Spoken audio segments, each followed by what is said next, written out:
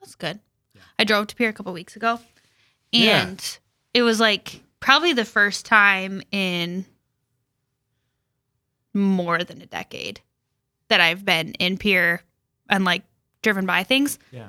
Our capital is beautiful. It is. It's very beautiful. Like the little pond with all the gross geese swimming. I took my girls there last summer, 2 summers ago. We were heading out to the hills. We popped north so I could drop something off, then went back down. But I took the girls in with me. I said, "Girls, what do you think? What do you think of all the marble?" And they said, "This is great. It's almost as nice as the cathedral." Oh, that was their comparison. Yeah. You're listening to Lead 'em to Life, where it's our prerogative to explore what it means to be authentically human and fully alive. We have far more questions than answers, but believe that extraordinary answers can be found in the ordinariness of a journey. I'm your host, Emily Leadham. Hello, friends, and welcome to this episode of Lead 'em to Life. Chris Moats, you're back. You were the very first guest on Lead 'em to Life. That's right. How long have you been going now? I do remember. It's been a year and a month. Time flies. Something like that. Yeah. I know. Yeah, isn't that wild? It is. But yeah, I just was reflecting like, man, Chris Moats was the first one. I needed to start somewhere. And I thought, okay, who do I know that is just willing to kind of jump in with me on Happy to be a on the guinea pig. adventure as I figure it out. So I'm not sure that I figured it out anymore in the last year, but we're still cruising right along. So, okay, Chris, who are you? Welcome back. Give us a few details about your life, your family, what you do, those kinds of things. My name is Chris Moats. I'm married to Not Hannah. Mott's. Moats, like Is boats. applesauce? The brand, is it Moats or Mott's? I think they pronounce it Mott's, M-O-T-T-S. I think Mott's. Yeah, I was. I have memories of like third grade. Like applesauce was a nickname for a short period of time. But it is Moats, rhymes with boats. Okay, got it. It's like the little river around a castle, plural. Nice. Yeah. Good So explanation. I'm married to Hannah. We have 4 lovely children, and we're happy residents of the North End, live down the block from the building we're sitting in now. And I'm the director of the South Dakota Catholic Conference. I do faith and politics. I help people talk about the things that you're not supposed to talk about at Thanksgiving dinner. Yeah. Do you talk about these things at Thanksgiving dinner? I think we do. Do you? Yeah. Well, my family likes to talk about politics.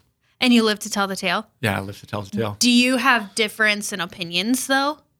No, well, Or are you pretty aligned? You know, I would say that if you're having a conversation that is just like an echo chamber, what fun is that, right? Yeah. So it's kind of fun to argue a little bit. Yeah. Yeah. So, I would but it's agree with that. always in charity. Yeah. So, Yeah, absolutely. Well, I am really, really grateful for you taking time to come back on the podcast. I really love when I get requests for certain episodes or certain topics that people are curious about. For listeners that have been with me a while, we cover such a broad range of topics. Everything from, I did one on pelvic floor health a couple weeks ago, all the way to how to enter into Lent well, and the gift of prayer and all of those different kinds of things. So we have a really broad range, but I really, really appreciate when I get requests for topics. And one of the requests that came in a couple last week, maybe the week before,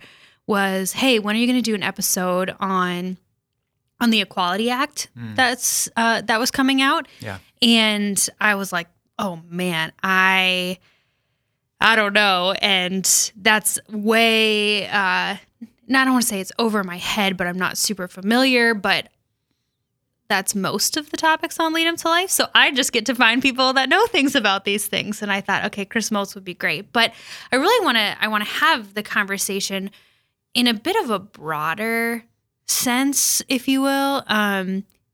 Just framing like, what is authentic freedom? What is it not? How do policies and procedures and things in the world allow or prohibit freedom, etc. So that's kind of where I want to start. And I know this is just such a passion of yours. You do a lot of this kind of conversation on your faith and politics podcast. And often when I have questions, I'm knocking at your door saying, okay, help form my mind here, because I'm trying to navigate some of these questions. So I think maybe a good place to start, I'm going to try and have a political conversation without being overly political. This is my effort for this episode. But a good place to start is, how would you describe freedom? What actually is freedom? And how do policies, procedures, things like that, rules, if you will, how do they help our freedom or maximize our freedom or limit our freedom? That's a big question and a great question. So maybe just starting with freedom. What is freedom? Freedom can be just really simply the power to choose one thing and not another, to choose this or that. It's rooted in our reason. It's rooted in our will, these sort of human attributes. But it's not just that. It's more. There's sort of a secular understanding of freedom that just stops there. We could talk more about that. But a fuller sense of freedom, a Catholic understanding of freedom, is that it's this power rooted in reason and will to either act or not act, but that it's a perfectible power, that it's sort of a potential thing that attains its perfection when it's directed towards the good, when it's directed towards something that is right. Yep. So yes, we can choose right or wrong. Yep. But freedom isn't just sort of this neutral, empty thing.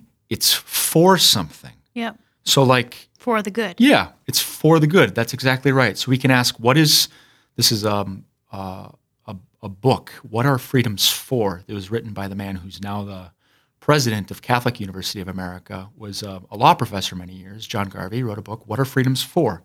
It's for the good. I'm holding a coffee cup in my hand. What is it for? Well, it's for holding coffee. So we can describe it in these terms and understand, like, what is it for?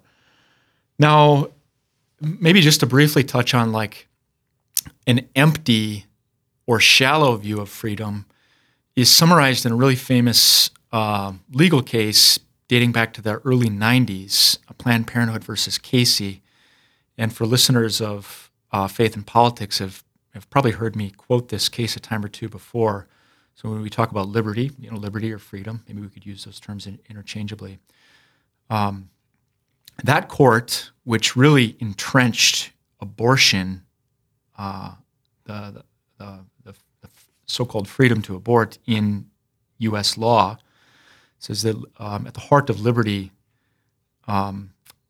is the right to define one's own concept of meaning, of existence, of the universe, of the mystery of human life.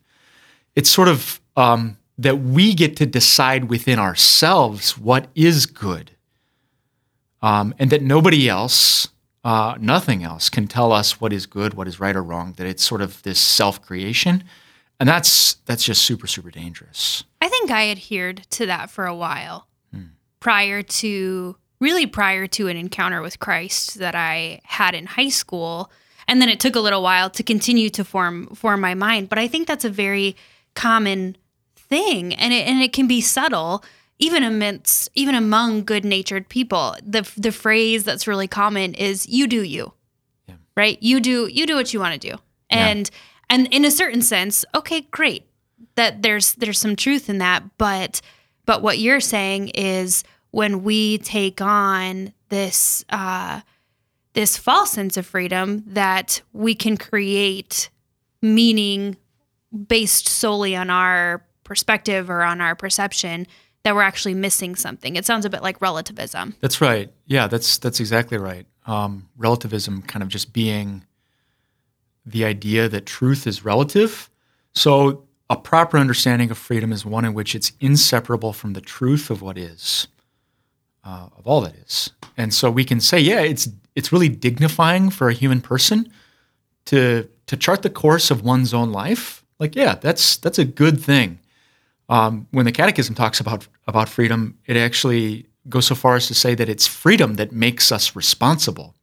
There is no such thing as responsibility, to choose well. Mm-hmm.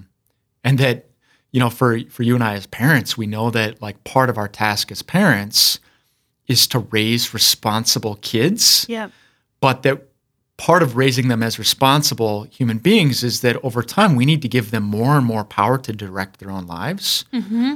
We need to form them in freedom and what it's for. Mm-hmm. If we just sort of sit over their shoulder and are constantly telling them, don't do that, don't do that, don't do that, don't do that, I mean, we're not forming them in freedom, Yeah. So it's dignifying, actually, to make choices. But at the same time, choices have a component that can be the basis for either praise or blame. A choice can be either good or bad.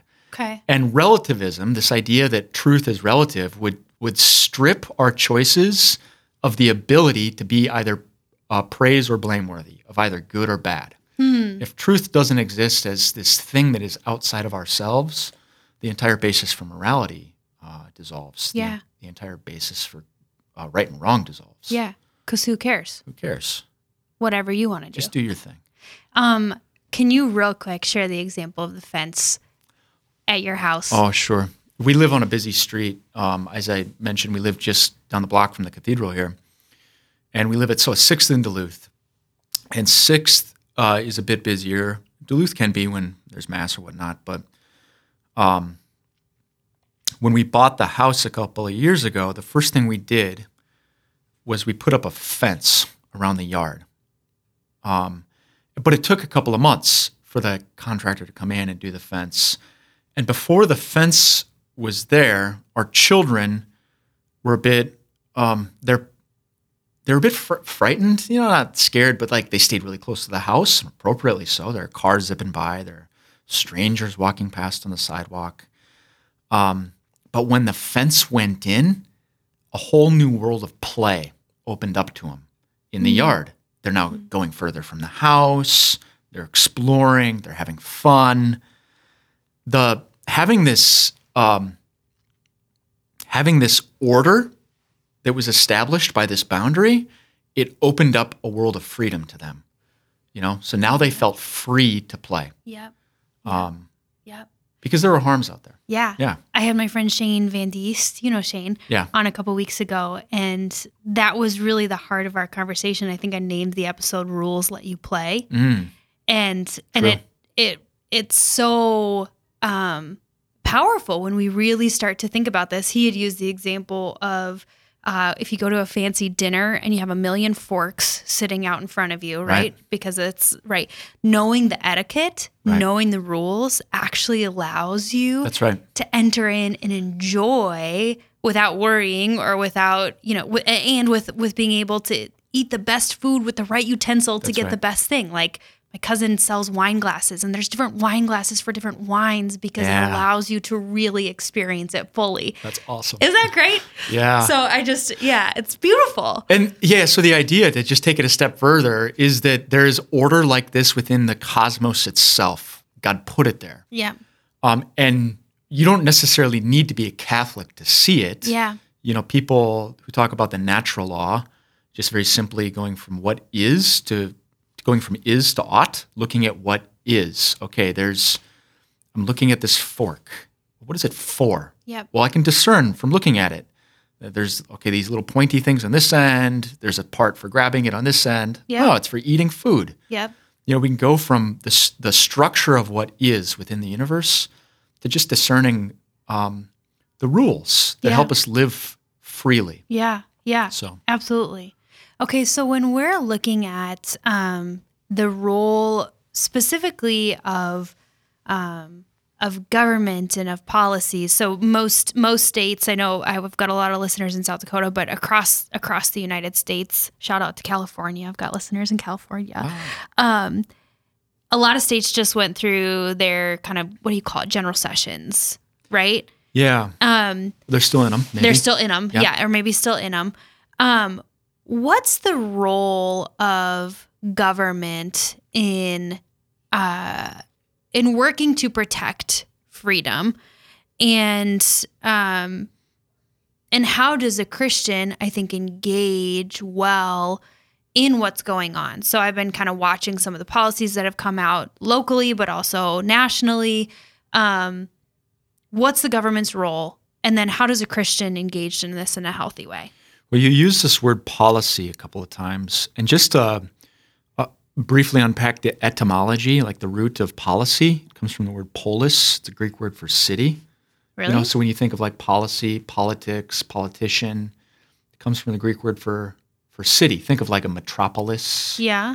Polis. Yeah. It's a city. Metropolis. And Okay. so a city is a group of people that are living together, and human beings discovered at some point in time when they started living in cities together. You can read Aristotle from millennia ago to kind of learn a little bit about this, that it's helpful to have rules that Keep people safe. that keep people safe, but not only keep people safe, like free from harm, but that help us live, Flourish. that help us flourish. Yeah.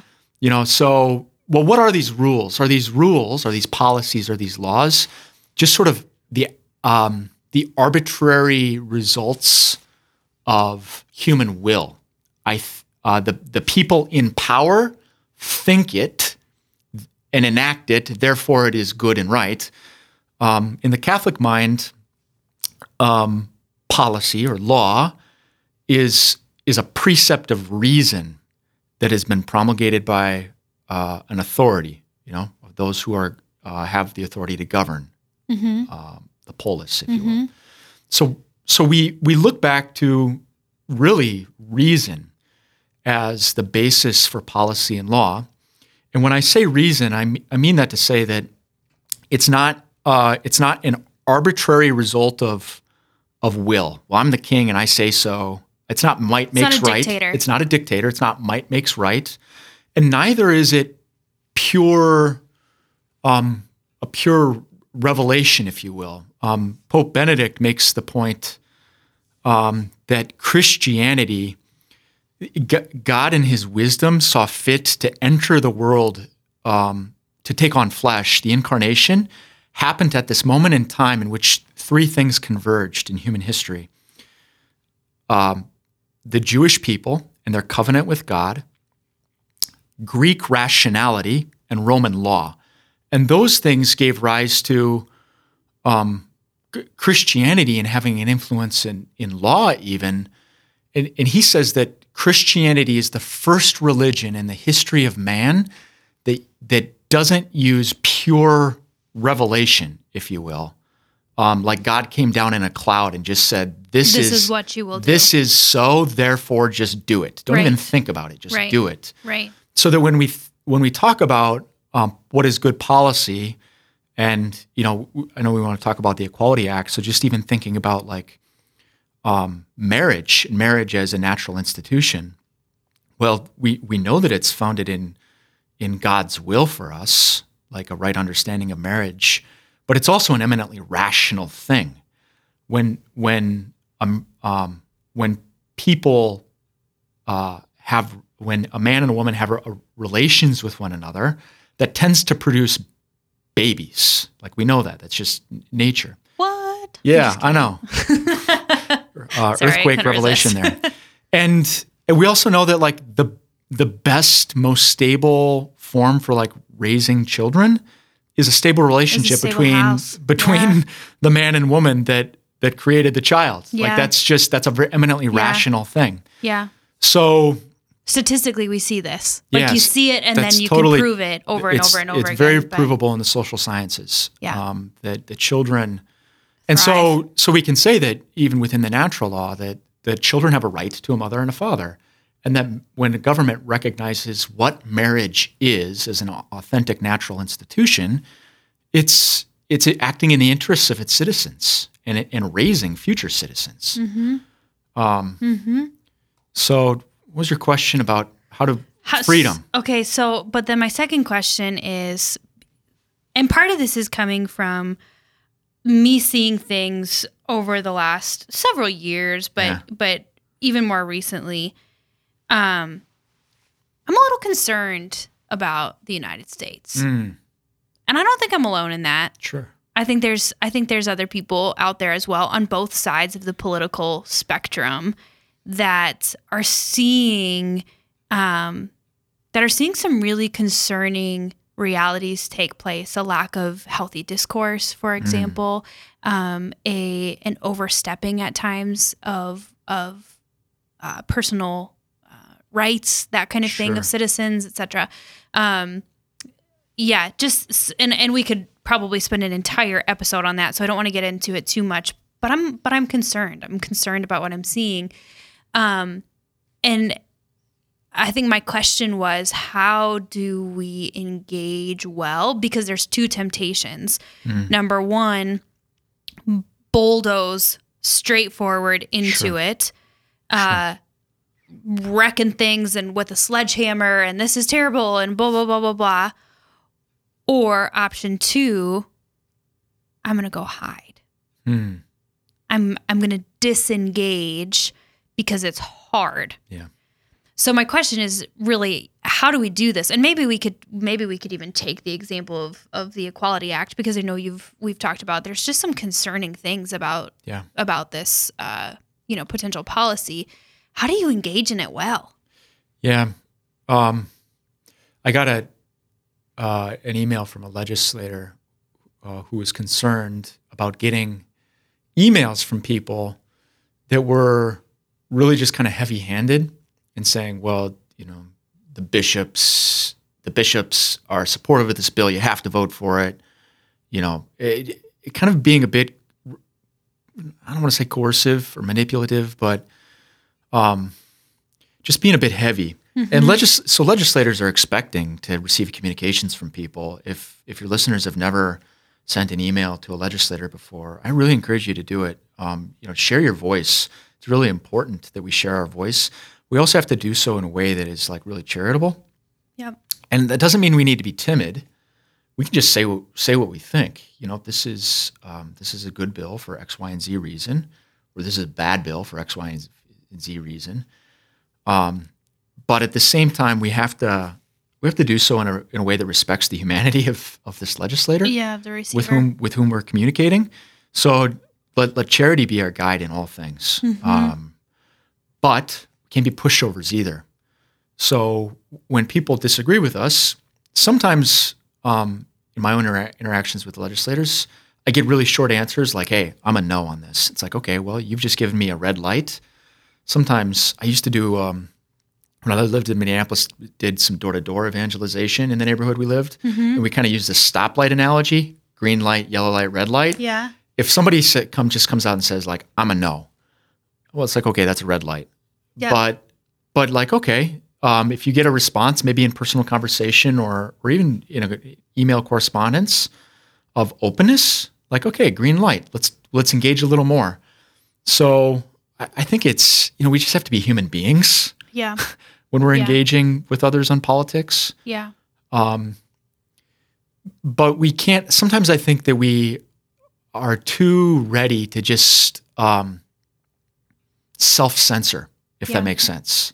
Like, oh, this is contentious, and so I don't want to go there because I'm worried that, if I even try and go there, it's going to like harm the relationship with this person, or they're not going to like me, or what have you. And I don't think we should self-censor. I think there's also a way to approach difficult conversations with a spirit of curiosity. Yeah.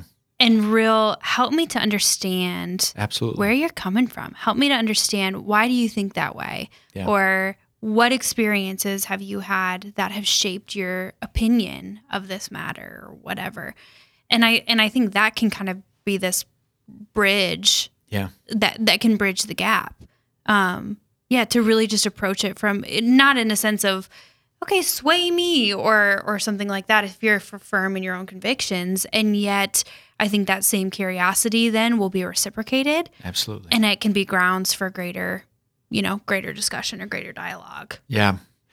Another thing I think, too, can be helpful is, especially when we're talking about specific legislative proposals, is let's start with principles. Whenever we're speaking or corresponding, is like, okay,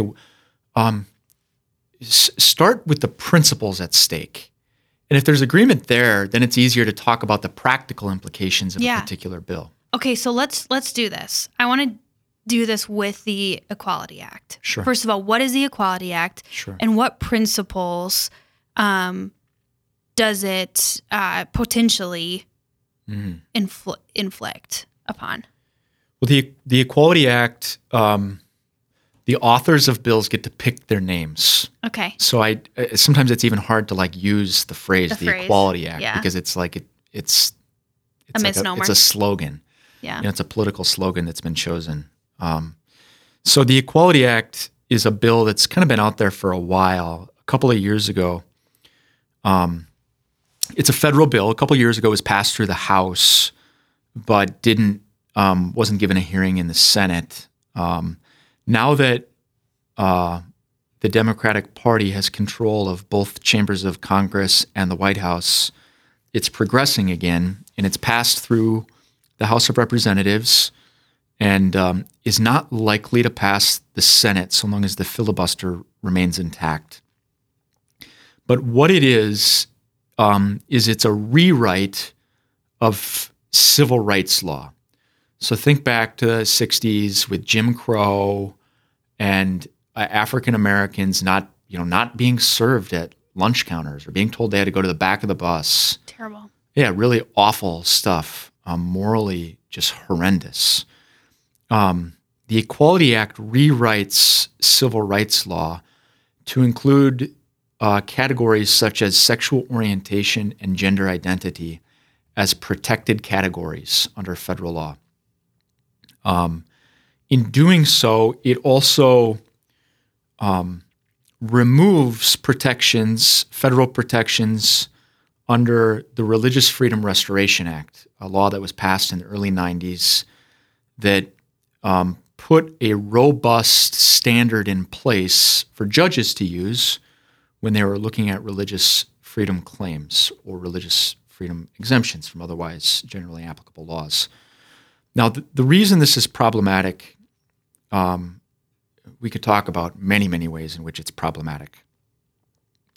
One of the reasons in which it's problematic, people would say nobody should be discriminated against, right? Right. It's like, of course, everybody should be, there are just basic rights that every human being has. Every human being has dignity, is entitled to respect as a human being. Everybody's entitled to access to basic health care, to food and water. Everybody's entitled to education, et cetera, et cetera. But the ways in which we can expect that the Equality Act would be used if it was in federal law, we can already see the ways in which it would similar laws have been used at the state level, which really are not as a shield to protect people who identify in a certain way, but as a sword, rather, to coerce every other American to agree with their view of themselves. So to just give a famous example of a man in Colorado named Jack Phillips, Jack has a bakery, or at least he did. I'm not sure if he's still operating.